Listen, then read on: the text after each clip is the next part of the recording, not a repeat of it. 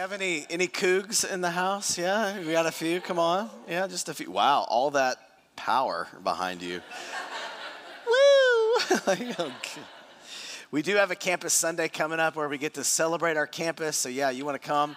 Wear your alma mater, wherever crazy school you went to, and we love to celebrate. It's going to be a fun time coming up. So, hey, if you're new with us, my name is Chris Pate. I'm the lead pastor here, and very, very happy to be back with you. I was back last week, but before that, I was in Israel a couple of weeks with my wife, doing a biblical study tour and learning some things, which you too can be a part of if you're interested, as well as doing a mission trip. We got to go to Baja, California, and do awesome mission trips with 10 Days, which is Every Nation organization, which is what our church is a part of. Every Nation Ministries. We're a global organization of churches that are passionate about world missions and church planning and campus ministry. So if you want to know more about that, you can check us out, and I'm going to talk more about that at the end of the message.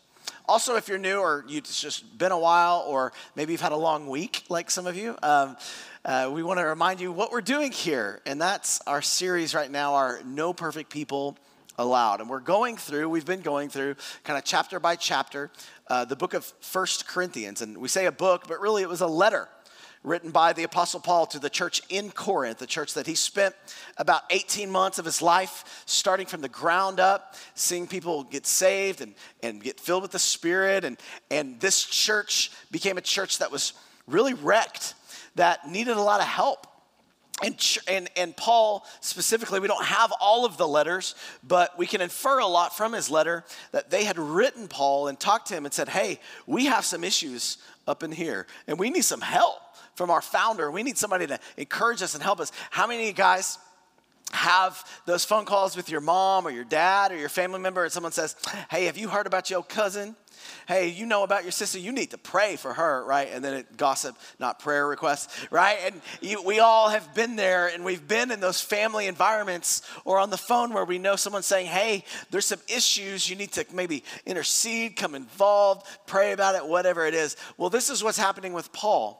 And Paul received some information about this church at Corinth, and he's writing back in this letter in 1 Corinthians and 2 Corinthians. He's writing back, rebuking them, correcting them, encouraging them, instructing them, and all of the things in between. It's so important to go through these kind of books because I don't know if you've been a Christian for a long time or maybe you haven't, but there's kind of this idea that, man, the church would just be great if we just went back to like the first church, how the first church was. And I agree in some respects, especially the heart behind the passion and what God was doing. But that first church was as messed up as any church you could think of today. They had everything going on. I mean, they had problems. Some of you guys are like, I've been here a lot of weeks. You've seen the kind of stuff that they've struggled with. We've never had people drunk in communion. Of course, we give you grape juice. If you get drunk on that, you got low tolerance. We got to really talk. Or maybe it's been sitting around way too long and we need to apologize. Pump your stomach or something. But these are the kind of things, they just have all of these issues they're constantly having with the church. And Paul's having to instruct and talk about this. The last several weeks we've been talking about the gifts of the Spirit. Paul talks about the gifts starting in 1 Corinthians chapter 12. He goes into love. Last week we talked about tongues and prophecy. This week we would typically go into chapter 15. But I'm skipping to 16 because next week we have a special guest, Aryeh Bar David. He is one of the first Messianic Jews in Israel. He was our tour guide for our Israel trip. We've had about 30 people go and do that Bible study tour. It's not just a sightseeing tour. I mean, you open the Bible and this is what Jesus is pointing at, and here's the archaeology, and it's just amazing, amazing tour. Well, he's going to be here, and he is going to preach next week, so we're super excited about that, especially those of you that know him. So I gave him 1 Corinthians 15. It's a little easier.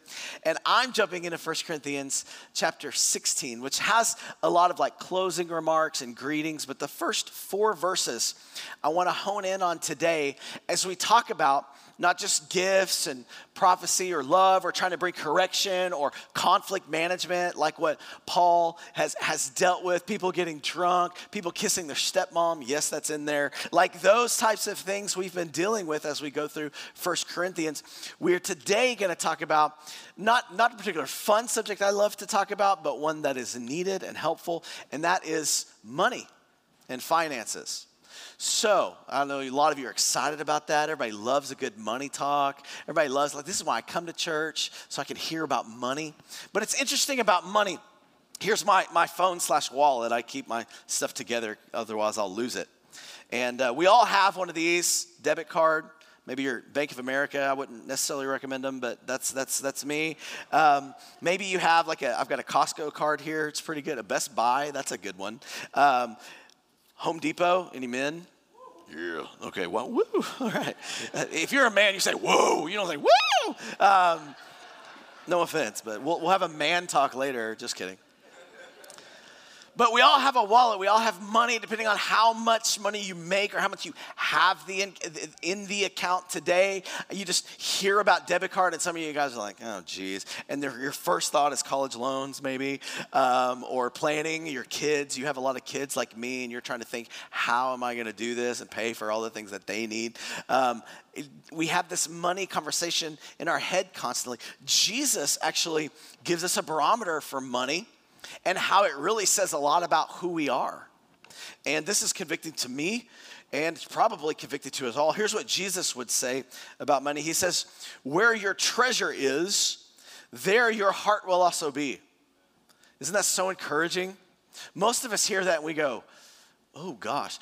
You know, I hear people say a lot, man, I just have a really good heart, or that person has a really good heart. Jesus says the way you know how a person's heart is based on their treasure, what they do with their finances. So in essence, this is what he's saying. He said, I can see the core of who you are. I can see your passions and what you're passionate about and what your favorite things, like I can see the very core of your life if I just look at your bank account. And all of us said, thank you, Jesus. Maybe not.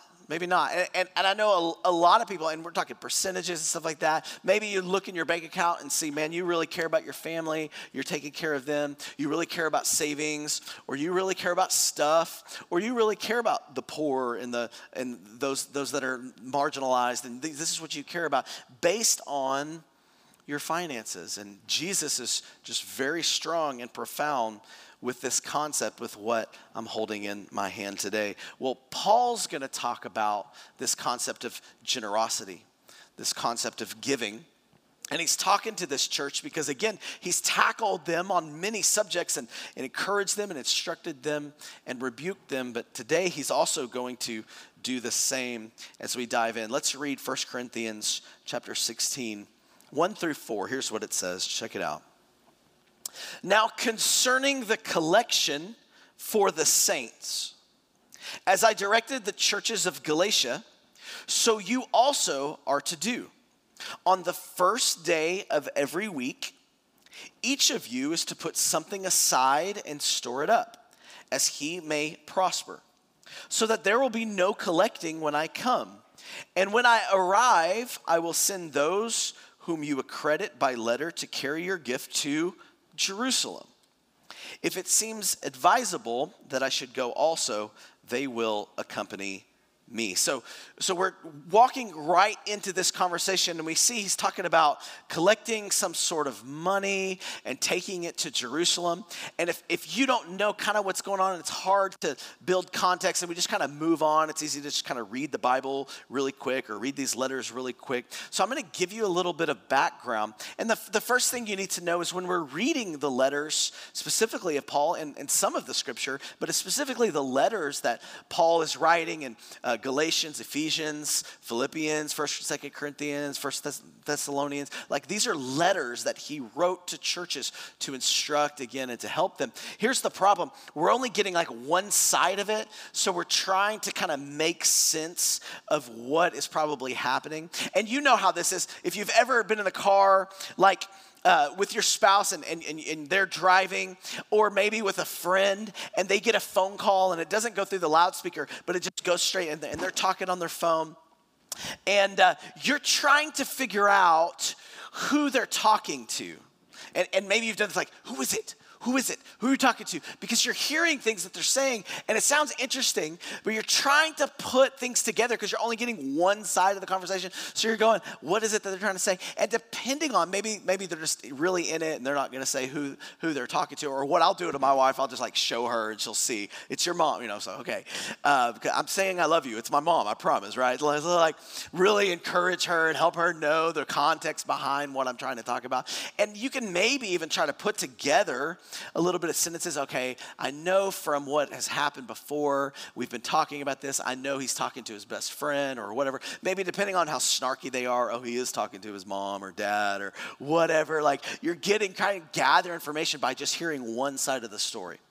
Well, this is what happens in these letters. And what is happening is we're hearing one side of the story that Paul is trying to collect some money to go to Jerusalem.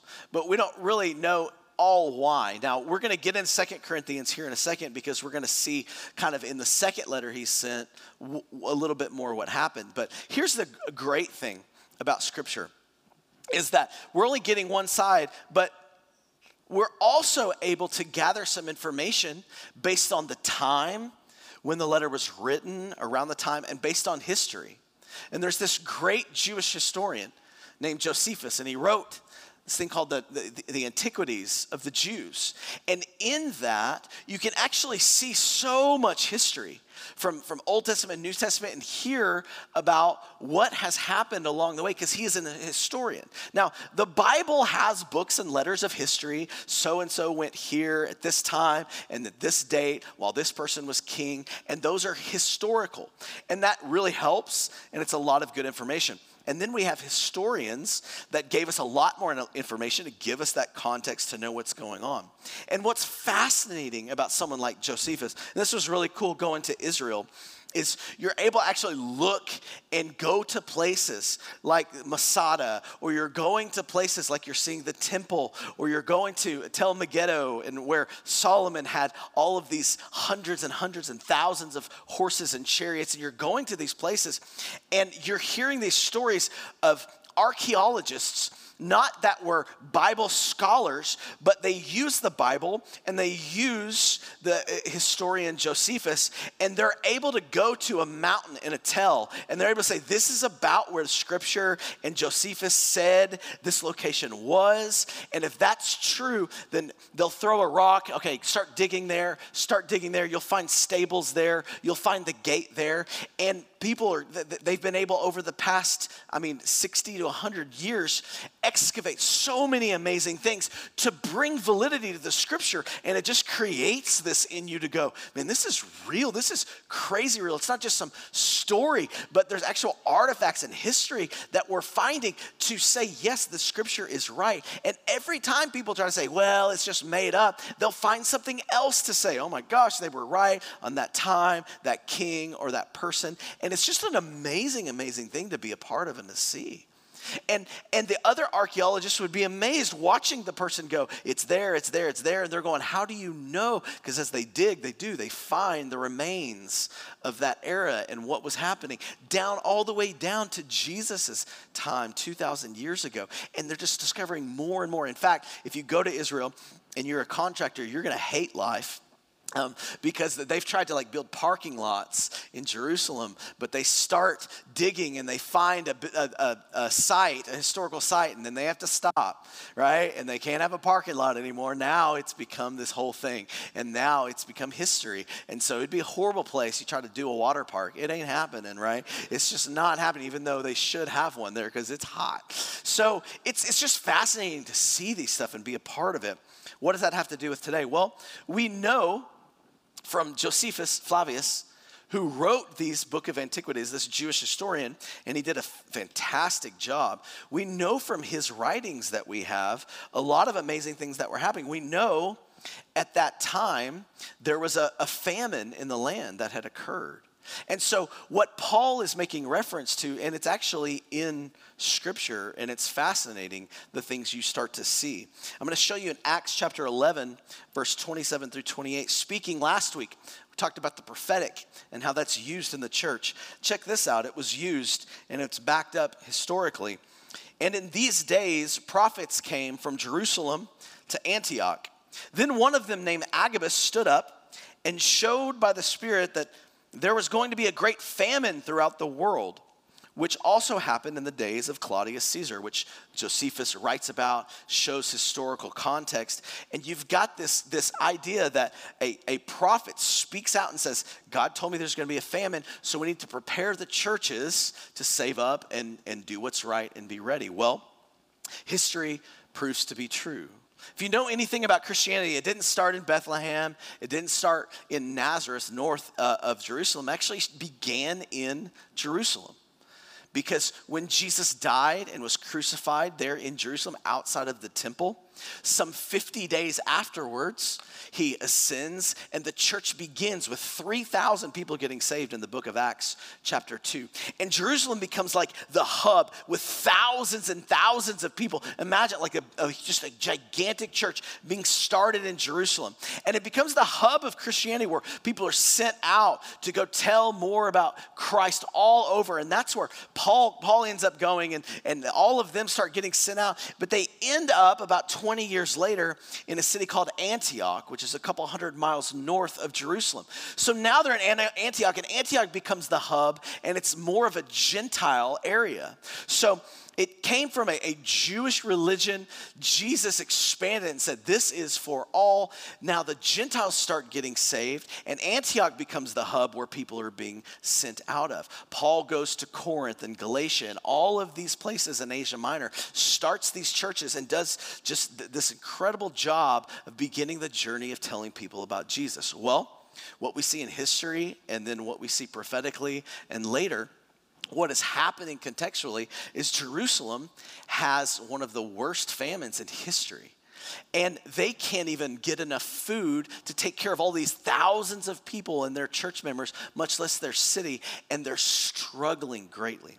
Well, there's other places like Corinth, a port city with a lot of money and should be very generous. Paul is going around and going to each place and each church, and he's asking them, hey, we need to help our brothers, our Jewish brothers, out because they are starving and they're struggling. And so let's collect money all around Asia Minor, all of these churches. And I want to kind of do a little campaign, not for myself, not so I can get a new donkey, but for these people so they can eat and help them. Let's raise up some money in all of the churches. And what I'm going to do is I'm going to get a representative from each church. We're going to have money, and then we're going to go back and we're going to bless the church in Jerusalem. And imagine if you're a church and you're struggling to not only pay the bills, but the people are struggling. Everybody is struggling just to eat. And then these Gentiles who says, I am your brother and your sister, and I'm going to care about my brothers and sisters. I'm going to come and I'm going to lay at your feet this money to help you guys during this time. How much encouragement would that bring you? How many of you guys have been down and out and struggled and someone came and encouraged you and gave you a gift or helped you? I remember when me and Casey were first in ministry, and I mean, we're not making hardly any money because we got in ministry not for money. And so we're struggling and we don't have hardly any money in our bank account. And one of our elders and his wife just come to us, give us $100 cash and said, we want you just to bless you guys. And I was like, God, thank you so much. Like, it was amazing just to be able to say, hey, we love you. And that feeling there's only one thing like it, and that's the feeling of being gifted by Christ. And I'm telling you, being able to have somebody that says, I don't have to care for you and your needs, but I choose to do it. Your burden now becomes mine. And this is what the churches agreed to do. The church in Corinth said, yes, sign us up. We're going to collect. And in a year, Paul's going to come back. We're going to give him that money, and he's going to go to Jerusalem. So this is what is happening in the context and what Paul is venturing to do. Now, we see this in 1 Corinthians, bring us into 2 Corinthians, a little Bible study here.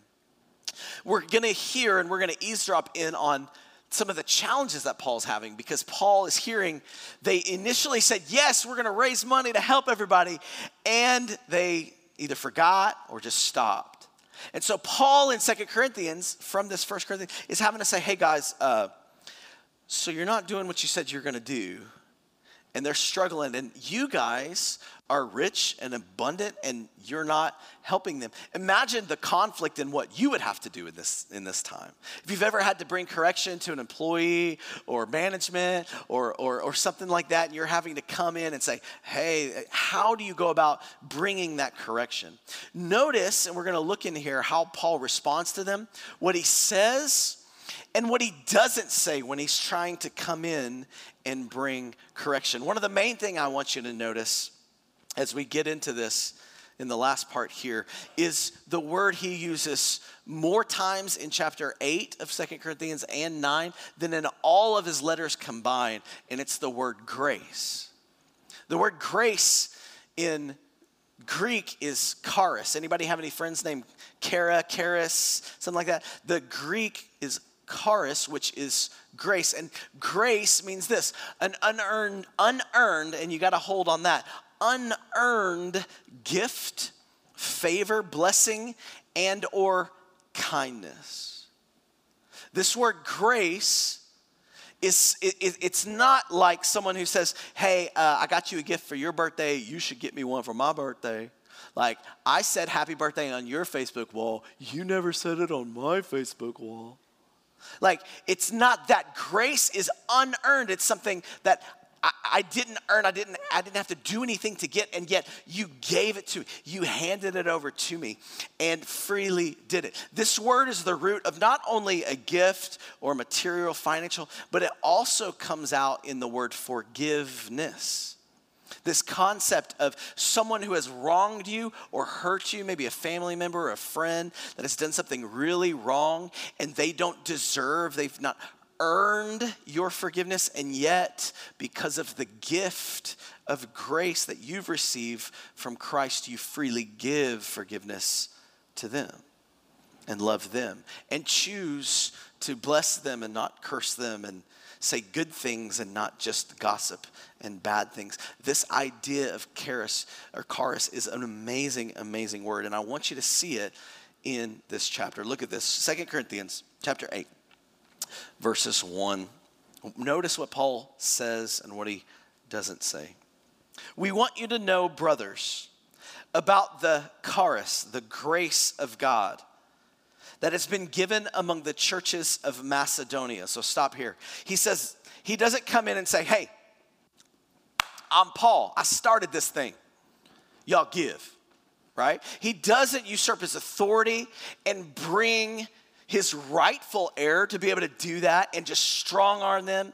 He doesn't manipulate and discourage them and say, why in the world? What's going on? You lied. He doesn't call them names and call them out in that respect. Here's what he's going to do. He's going to share two stories with them, two testimonies. And the first one is about the church in Macedonia. Look what he says, verse 2. For in a severe test of affliction, their abundance of joy and their extreme poverty have overflowed in a wealth of generosity on their part. He says this, let me tell you a story about a church. And the church you know well of in Macedonia, you know they don't have a lot of money. They're struggling and they're afflicted. And he says this, severe hardship plus extreme poverty typically equals indifference. I can't help you. I can't do anything. But see, you add the gospel in someone's heart and the gift of grace given to someone. Here's what he says. In the kingdom, in the gospel reality, severe hardship, extreme poverty, plus joy equals rich generosity. And this is what the gospel does to our hearts when it comes to giving. Look what he says here in verse 3. For they gave according to their means, as I can testify, and beyond their means of their own accord. Check this out, verse 4. Begging us earnestly for the favor of taking part in the relief of the saints. And this not as we expected, but they gave themselves first to the Lord and then by the will of God to us. Now pay attention to what he's saying here. He said, we had no expectation of this church to do anything because they didn't have anything to give. In fact, they themselves were struggling as a people and as a church, and yet they came to us. Well, our expectation was, hey, y'all take care of yourself. You're struggling. Anybody know anybody who's ever struggled, or maybe in your life you've struggled? The idea naturally for us is, I'm the victim, I'm the one that needs help, I'm not gonna give. But see, in a kingdom reality, and when the gospel permeates and is central in your heart, you're looking for ways to give. And this is what he says, I wasn't putting that on them, and yet they begged us to be a part, and you gotta notice, of this grace, of this gift, because it's better to give than to receive according to their life and their heart. He said, I would never put that on them, and yet they begged us because they wanted to be a part of helping someone else. That's called gospel transformation. That's something happening from the inside out that is different than just, I go to church, I try to smile every once in a while, I actually use my blinker, which please do that. And on top of that, all of my life is not compartmentalized where God has this and I'm the rest, but it's all central on Jesus. And I've freely been given, so I freely give. And I want to be a part of giving. What an amazing testimony. He continues, and he says this, verse 6, accordingly, we urged Titus that as he had started, so he should complete among you this act of charis, grace, of this gift, freely, unearned, unmerited, blessing gift. And so what he's saying is, I sent this guy, and he was talking to you guys about giving. He says, but as you excel in everything, in faith, in speech, in knowledge, in all earnestness, and in our love for you, see that you excel in this act of grace also. He's saying, listen, I know you're trying to grow and be a better person and get fit and do CrossFit and be really smart and watch everything that you can get a hold of to gain knowledge and be a better person. Like, excel in all those things. That's awesome. But don't stop and forget about excelling in the gift of giving. And the gift of being able to offer of your talent, yes, but also your treasure as well. And it's so quiet because I know you're waiting for me to ask you for a lot of money, which I'm not, so get ready. I need a new helicopter. Jesus. No, that's not, you're in the wrong church. There are churches like that. We're not that church. Here's the deal. When I was young in college, I was dating my wife. I met Casey, my wife, redhead up here singing, if you're new. We met when we were 9 years old. And she grew up being a dancer, and she won national competitions for tap. And so she's really, really great dancer. And so she's up talent show. I remember talent show, fourth grade talent shows. Yeah, doing her tap thing. And I'm fourth grade. She will be mine. Oh, yes, she will be mine. I mean, fourth grade. I remember I'm 12 years old, and I told her I'm going to marry her, 12 years old. True story. So I'm a prophet like Agabus. So ask me anything. I'll hook you up. Long story short, we end up in college, and I know it's time. Like we feel like, okay, God's doing something, and it's time. Even our parents are like, yeah, you guys are, you might as well start planning to get married. And we, of course, we were kind of stupid, young, dumb, and we're looking through like wedding books and magazines and stuff like that, like you do. And I was mostly placating to her, and she found this picture of a ring. She's like, oh my gosh, that's the ring I would want. Later, I took it, ripped it, put it in my wallet. For 2 years, I held on to it, 2 years. Through dating and a lot of trials and a lot of things through our life. And I'm waiting tables, going to college, not making a lot of money, but I know I want to marry this woman. Something in me, like my passion, and the word passion, passionate people, but the word passion, like the passion of Christ, that means suffering, like willing to suffer for. Like you're so passionate, you'll suffer for anything. For me, I wanted to marry this woman so bad, and I was so in love that I was like, I'm going to do anything to get this ring. I'll do anything because I want to be ready. I want to be able to ask, and I want to give her what she loves and what she wants. And I wasn't making a lot of money, so I'm doing double shifts. I'm doing whatever it takes so I could pay for this ring, give it to her, and that's what I did. And I proposed to her, and we've been married 18 years now. Now, the church here in Macedonia is we're hearing about them saying, I don't have a lot to offer. But because of the love and generosity that has been poured out on me, I'll do whatever it takes to be a generous person, to be a generous church. Because I see a need, and I don't say, that's your problem, I got my thing. But I say, you know what? Your burdens are now my burdens, and we're gonna do whatever it takes. And he says they even exceeded what was above their means in order to give. And this is the first story he shares with them. Not to come in and say, you should, what are you doing? But to say, look at the people who first gave themselves to God and then to us. And let me tell you, Christianity is always that action. First, I give myself to God, but then I give myself to others. And my life is poured out for others as well. And if you don't understand that, you might not understand Christianity. It's about loving God and loving people and then proving it through your actions. Now, he continues and he says this, I say these things not as a command, verse 8, but to prove by the earnestness of others that your love also is genuine. He says, I'm looking at the church of Macedonia and I'm not saying, hey, look at them, look at you, y'all are horrible. But he's saying, I know y'all have that same heart.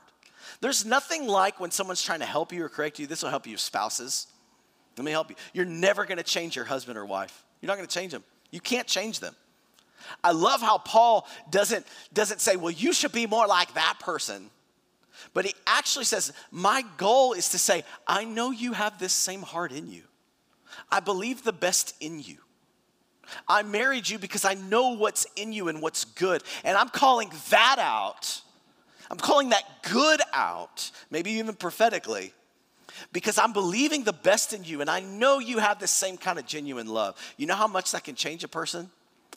Way more than you're a liar, you're a cheat, you're horrible. Now, if you don't know that about them, and we need to talk, at least at some point.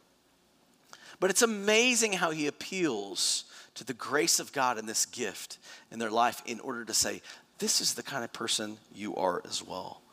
And here's the second story he goes into. And it's the greatest story of all mankind, the story we try to tell constantly to ourselves and to you. And it's the story of the gospel. And he says this, verse 9. For you know, that word know by experience.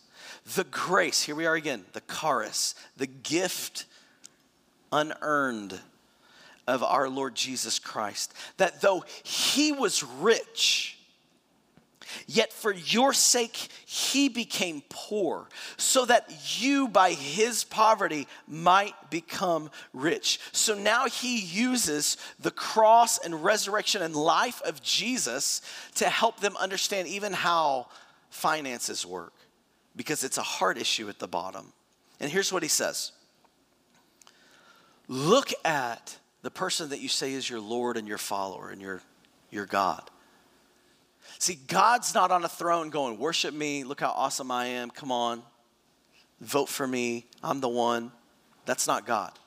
God says, I'm going to write myself into their story. I'm going to experience poverty. Jesus goes from being on a throne as a king, not having even 99 problems, not having any problems.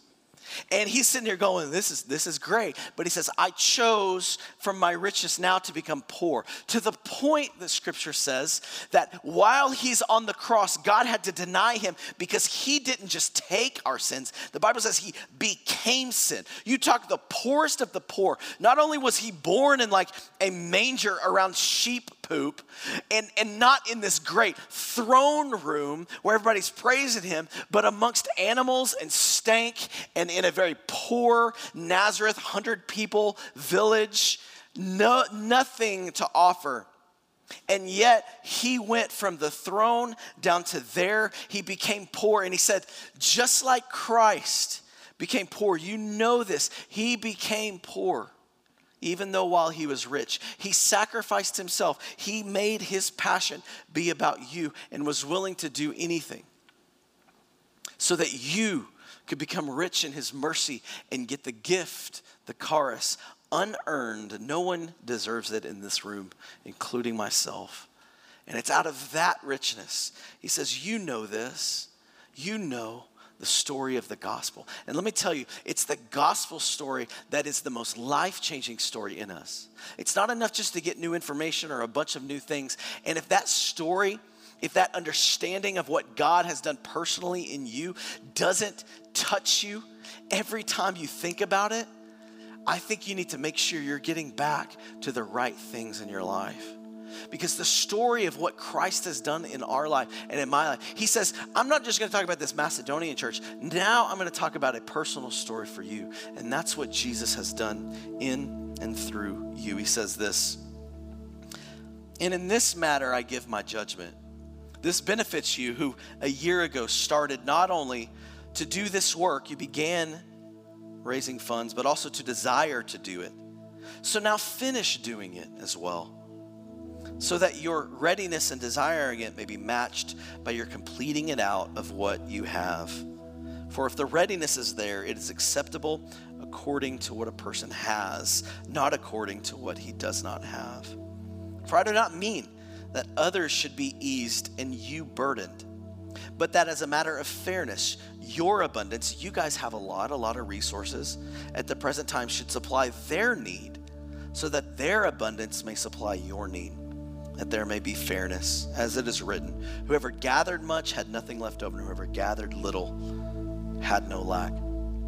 I've seen people, and I've experienced personally, that are really rich and have a lot of money, but imprisoned by their wealth because they can't let go of anything. Like literally they walk in more fear than people that have nothing, because they're bound by their stuff, because their stuff has them, they don't have stuff. And I've seen rich be extremely greedy, and we can all attest to that and understand that. I've also seen rich be extremely generous. Did you know Houston last 2 years ago got voted the most generous city in the nation? Did you know that? For the amount of philanthropy and the things that we do in the city, it's an amazing, generous city. I've also seen poor people that even the little they had, they weren't willing to let go, or they're just victims because it's all the other people that oppress me. But listen, I've also seen poor people that are extremely giving with their resources.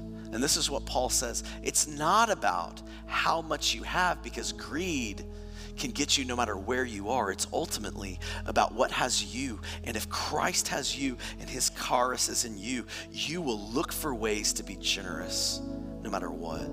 In our church, we're so generous. Like the beautiful thing about being able to talk about money here, if you're new and you're like, it's a money talk, we're not going to pass the plate. I've never had to get up in this church and say, pass it again, we got to make the bills, right? I've never had to do that. I've been to churches where you do that. And I've never had to praise God, because we're very generous. We don't have a lot of millionaires. It's just really everybody helps out. Many hands make a light load. And it's a beautiful, beautiful thing to see the generosity. It's one of our values. In fact, I'll let you know, I was looking over our books just to make sure I was accurate. And just in the past 365 days, we've given over $200,000 to Every Nation, Missions, Harvey Relief, and Benevolence. Over $200,000. You should clap for that. Like, that's good. Yeah. We've been able to use the resources that we have and the abundance that we have to be able to bless and help others. We've been in, at this point, over 100 homes, mucking out homes, helping in disaster relief. We're continuing monthly to do it. Like, we're passionate about the poor and the marginalized, and we want to help, and we can always do better, and that's what we want to excel in and get better in. And so my plea today isn't, hey, we can't pay the bill. We're paying the bills. Thank you. Can I just say thank you? Generosity is showing, and I'm amazed. It's awesome. I do want to, though, challenge you today to excel in giving by doing one ask, and it has nothing to do with us, but everything to do with our Every Nation family. Out of a generous people and who we are, if you could pull the slide up here, we are venturing this new initiative that Every Nation, we're a part of a global organization called Every Nation in almost 80 countries now, and moving and seeing amazing things. We're doing this initiative called Serve the World. Now we have a world conference coming up next summer, 2019, in Orlando, Florida. We want to invite everybody to come, especially our leaders. We want you to come. There's nothing like, let me tell you, being in a conference in a room full of people in over 70 different countries, worshiping the Lord together. In fact, every nation, our organization is in the Guinness World Book of World Records for the most different languages and ethnicities singing Amazing Grace in the same place. I mean, it's kind of a cool little thing. It's part of our diversity. It's part of who we are. And serving the world, our campaign here is we want to give, especially those marginalized pastors, campus ministers all around the world that don't have enough money and are struggling to do what they need to do, to be able to come here and be encouraged and get some words and just feel a part of our spiritual family, to be able to come here and be blessed, especially those leaders. And so we're choosing 500 leaders from around the world that are in the most need to be able to come and need to be encouraged. You guys know how good it is to be encouraged by your brothers and sisters and people in the midst of trials in your nation. I mean, some of the nations we're in, the percentage of Christianity is like 0.5%. I mean, it's just rough. And so for them to be able to come, get refreshed, and for us to serve them, this is what we're trying to do. 500 individuals at about $1,000 each. Not us alone, but all of our churches in North America. This is our initiative. Let me show you a video from our World Conference. It's just a quick video, a couple of videos from our World Conference in South Africa from 2016.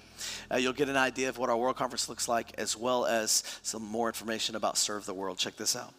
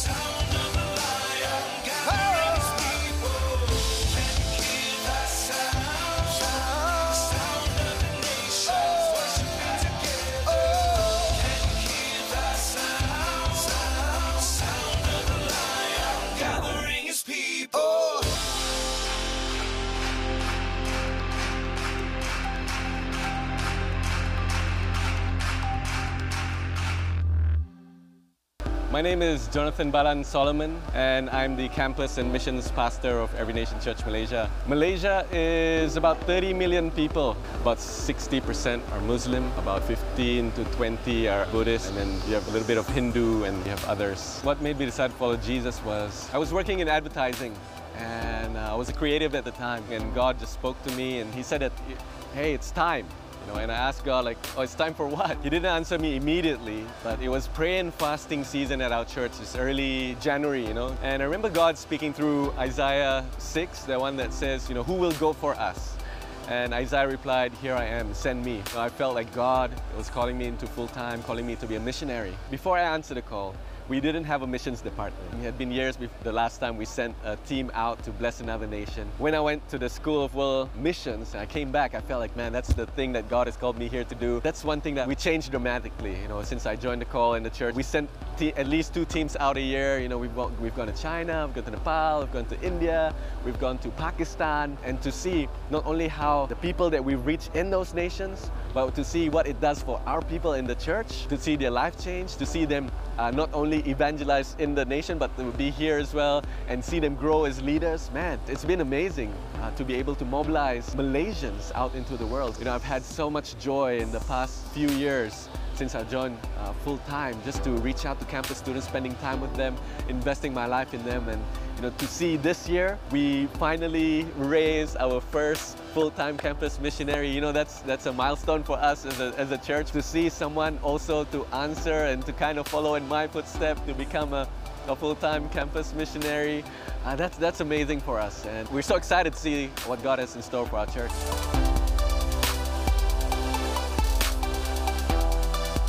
So our churches around the world seeing God move and doing amazing, amazing things. We want to kind of help them be a part of what we're doing. So here's what we're asking. We're not doing a huge ask, but we have if you look on our app, you can pull up our app, or you can look on our website. We have a giving page. We would encourage you, if you go there, we're asking if everybody can give, especially our members, really is the main thing we're really pushing.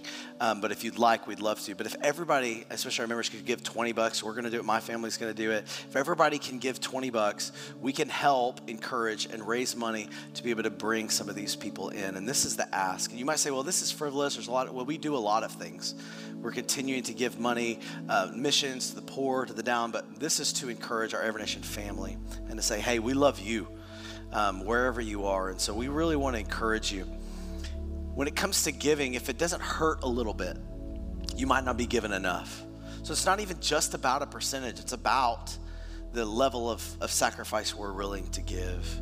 One of my favorite authors, that's what C.S. Lewis says. He says, if it doesn't sting a little bit, you're probably not doing enough.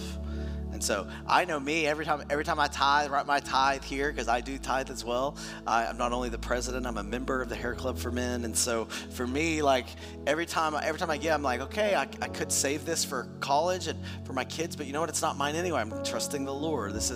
It might sting a little bit, but this is what I'm going to do. And so I want to encourage you, if you can, help us give. And I promise you, I love 2 Corinthians chapter 9 as Paul ends. I love how he ends some of this kind of soliloquy of giving. He says this, the point is this: whoever sows sparingly will also reap sparingly, and whoever sows bountifully will also reap bountifully. Each one must give as he has decided in his heart, not reluctantly or under compulsion, for God loves a cheerful giver. So we're not going to pass the plate today. If you want to give cash or check, you could go to City Life Central and talk to one of our staff, but we're not going to pass the plate again and do all that. We're going to put it in your hands, pray about it. We would love for you to help us with this. Out of the generosity that flows in our heart, how can we help the nations and the world and continue to help as we have? And Paul appeals to a farmer. The more opportunity you have, the more seed. You might be a farmer and you're like, I need to plant some more seed. Well, yeah, you do. You need to. If you want more, you're going to have to plan a little bit more. And it is in context with giving here. And the biggest thing, again, is not under compulsion, but really out of a heart, just like the Macedonians, just like Paul appealed to the church in Corinth. Let it be out of a generous heart because of what Christ has freely given you. We're willing to freely give. Why don't you stand to your feet, and we're going to close and pray together. Father, we right now just ask for, God, our hearts to be right, our hearts to be full of your grace, your charis. Lord, the same gift that you gave us in Christ Jesus. Lord, let that penetrate, Lord, everything we do, that we become and we are a giving people with our time, with our talents, with our treasure. Lord, with all that we are, Lord, that we don't compartmentalize our life into this section or this hour, but God, you literally are central. And we're led by your Spirit, God, to be responsible in our society, Father. We love you. God, we thank you. We're encouraged by you. Just with your head bowed and your eyes closed, I really do want to encourage you that it is powerful. When you give of yourself, finances, whatever it is, giving is such a powerful tool because it opens up. It really does. And I think some of us say, God, give me this, I need this. And we all have kind of our prayers and the things we need. And yet I think sometimes God's going, I can't give you anymore because you're clogged up. You're not a conduit. It's going to you. It's not going through you. And there's some people in here, I think we need emotional healing and physical healing, and we're believing things, but God's saying, are you willing to give? You need prayer. Are you praying for someone? You need finances. Are you giving out of a heart of abundance? You need help. Are you also giving to others and not just receiving yourself? Because that's how our God operates. So I want to encourage you today, no matter what, for you to leave today to say, God, I want to give more to you as I trust you more with what you've given me. That's my prayer in my heart, God. So I just pray that you set that in us, challenge us, and encourage us. In Jesus' name, amen. We're going to